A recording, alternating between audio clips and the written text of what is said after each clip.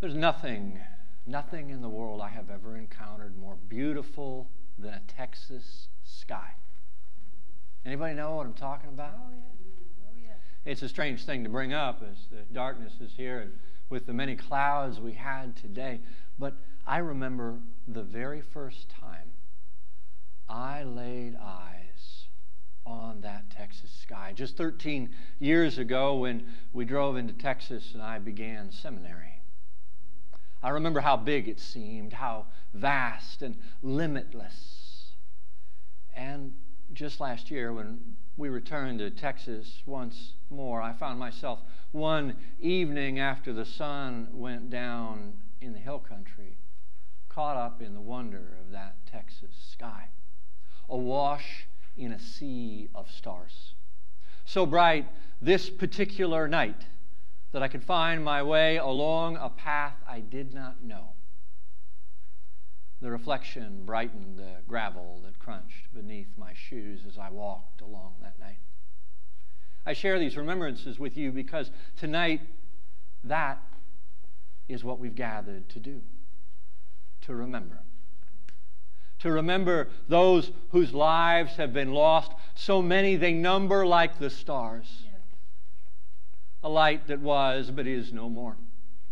Each has a name and a story and people who loved them. And each of us here now tonight could ourselves name one or more who have touched our lives forever. One who lost their life to senseless violence, to an arbitrary othering inflicted upon them by somebody else.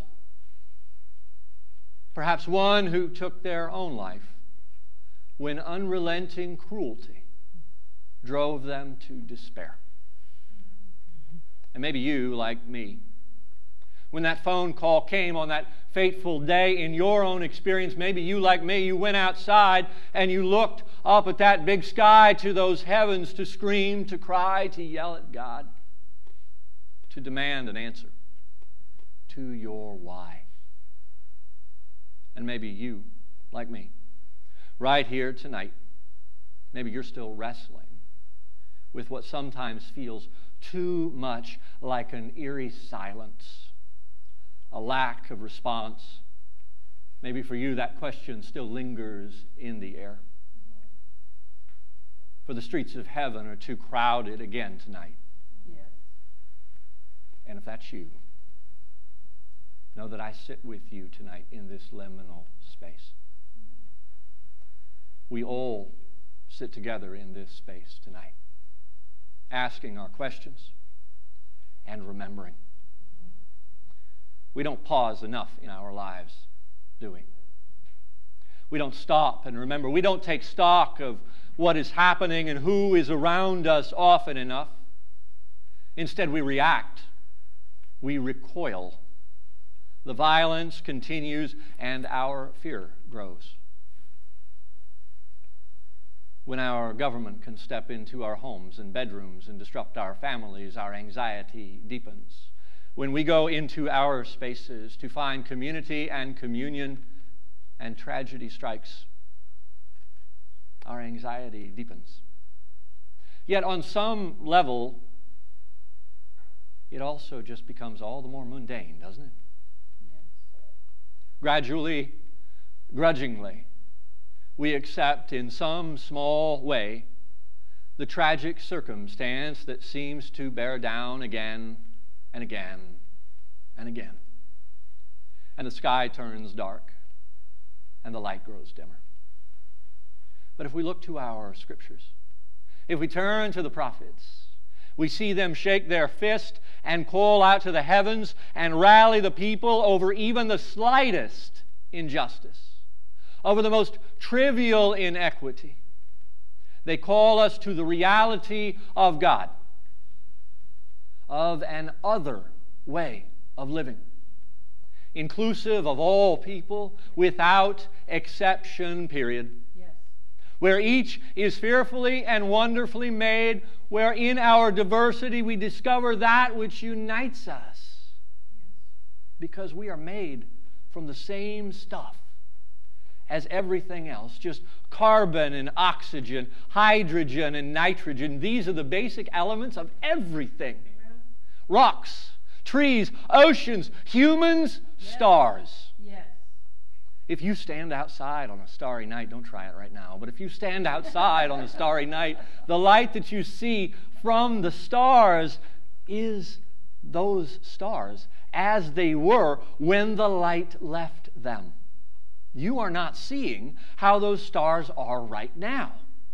You in the present are seeing how those stars were years and years and years in the past. And so we remember tonight these lights who danced with life and made ours the brighter for it. Yes. It might seem that we live in a world of binaries, of either or, of right or left, of in or out. And there are those around us who perpetuate that narrative. Those for whom the constancy of conformity is downright comforting. The trouble is that everything in our world dispels that narrative. Yes. The story of our faith dispels that narrative. We call Jesus both our sibling and the Christ. The sun is both a star that we orbit and our primary source of energy. No matter what we hear outside this liminal space, this sanctuary, the truth is that there is no absolute viewpoint. There are only views from any given point. And they are as many as the stars in the sky. Countless. It's the human condition.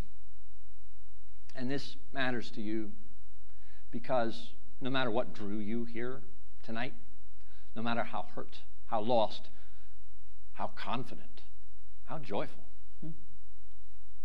how bewildered, how despairing, how frustrated you find yourself in this moment, no matter how highly or how lowly you see yourself in this moment. No matter the binaries, the labels, or the judgments that are either affixed to you or by you, you are in the middle of all of it. We are all in the middle of all of it. At approximately a meter tall on average, including children, human beings exist almost exactly halfway between the largest size we can comprehend, the width of the known universe, and the smallest size discovered thus far within that same universe. We're all caught up in the same story, still unfolding. Just like those we remember tonight, we too are remembered tonight. May we remember that in our diversity, we're all made of the same stuff. We're made of dust and energy and stars. And yet, as the psalmist says, we have been crowned with glory and honor, all of us without exception. So I hope that when you leave here tonight, remembering, and in all the nights ahead, you will find yourself in a liminal space once more. And you will take the time to look up to those heavens and see if maybe just one time you can count the stars. And with your head held high, beloved children of God, may you remember too another star that rose in the east so many years ago.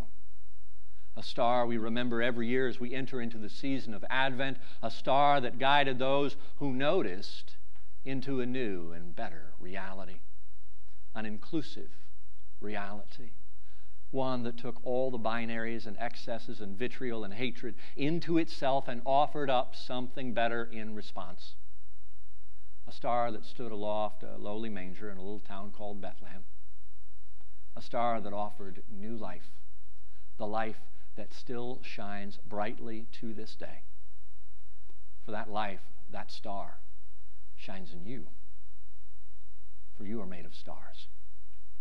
Writers of the New Testament understood that from which it all came, all that has come into being, rocks and trees, oceans, humans, and stars, that which animates all of it, everything. They called that Christ. The universe comes from Christ and all within it. There is something of the universe in each of us, in you and me, and they understood the Christ to be both universal and particular, cosmic and personal. As Paul wrote, Jesus, the Christ, holds all things together. All of it. You and me and every one of those we remember tonight. All of us. Everybody, everywhere in Christ. I invite you now to just take a deep breath. Just take a deep breath and to center yourself, to calm your spirit, to focus your stardust. I want you to close your eyes. Adopt a comfortable posture. Maybe you raise your hands or you place them in your lap. Maybe you fold them or you open your palms and aim them at the stars. And I want you to pray this prayer with me, the words of which come from the Rabbi Reuben Zellman. We pray for resolve to root out the injustice, the ignorance, and the cruelty that grow despair. And we pray, O God, tonight that all of those who perpetrate hate and violence will speedily come to understand that your creation has many faces, many genders, many holy expressions. Blessed are they who have allowed their divine image to shine in this world. Blessed is God in whom no light is ever extinguished. Amen. Amen. And amen.